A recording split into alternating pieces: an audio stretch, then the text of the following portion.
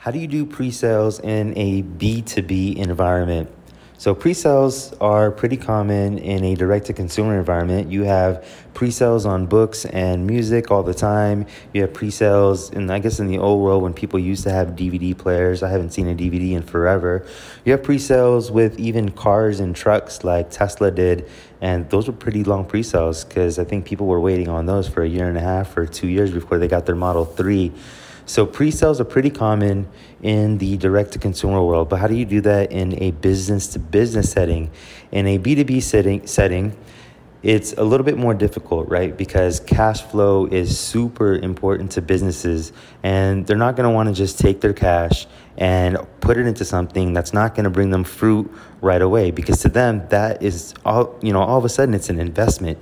It's not like they're actually getting anything out of it. And especially if your company doesn't come through with actually creating the product that they need, then they lost out on the return that they could have had on the money that they gave you. So it's really difficult to get B2B businesses to actually give you money in a pre-sale. But the way that you can do it, however, is if you need to validate product market fit and you still need people to give money for your idea, instead of pre-selling the entire amount, just pre-sell a deposit. So if you go to a company and you say, I will have this product for you, this is the launch day, and because you're coming into it in the pre-sale right now, you will get this kind of discount, and all you have to do is just put down a 10% deposit. That deposit won't be that much cash for the business. They'd be more willing to probably give that cash to you.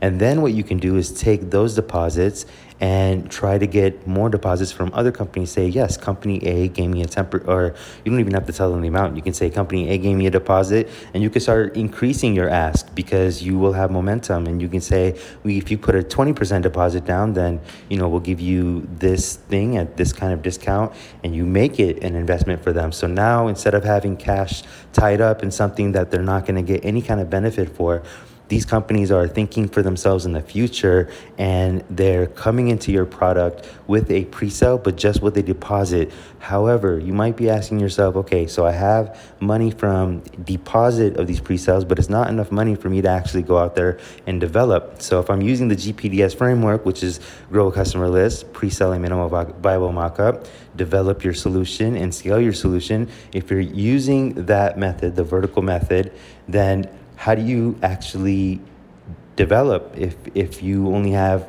a partial amount of the money? And that part is actually easy.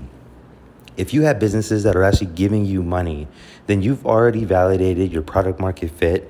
It is not too difficult to go to an investor or to friends and family and say, hey, look, I have 5 companies that put down an X amount of money for this product, and all I have to do is just build this product and ship it to them. Of course, there's going to be some risks in building it, some fulfillment risk, and you would have to explain those risks, and the investors, whoever are investing in your product, would have to invest in you, and any risks that might be involved in actually seeing that product come to market.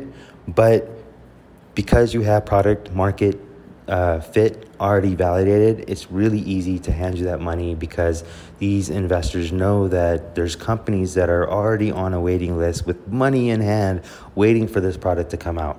So it's pretty much a no-brainer. So if you're looking to do pre-sales with B2B, don't think of it in the same way you would do direct-to-consumer pre-sales.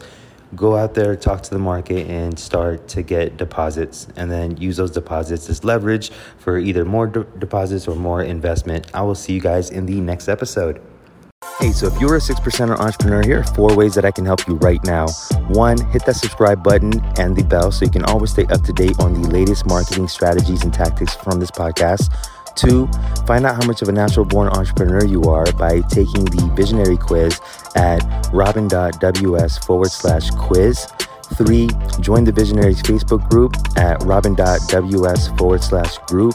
And finally, 4, if you want to join the first startup accelerator that helps you skip investor funding, then go ahead and book a call with me at robin.ws/call.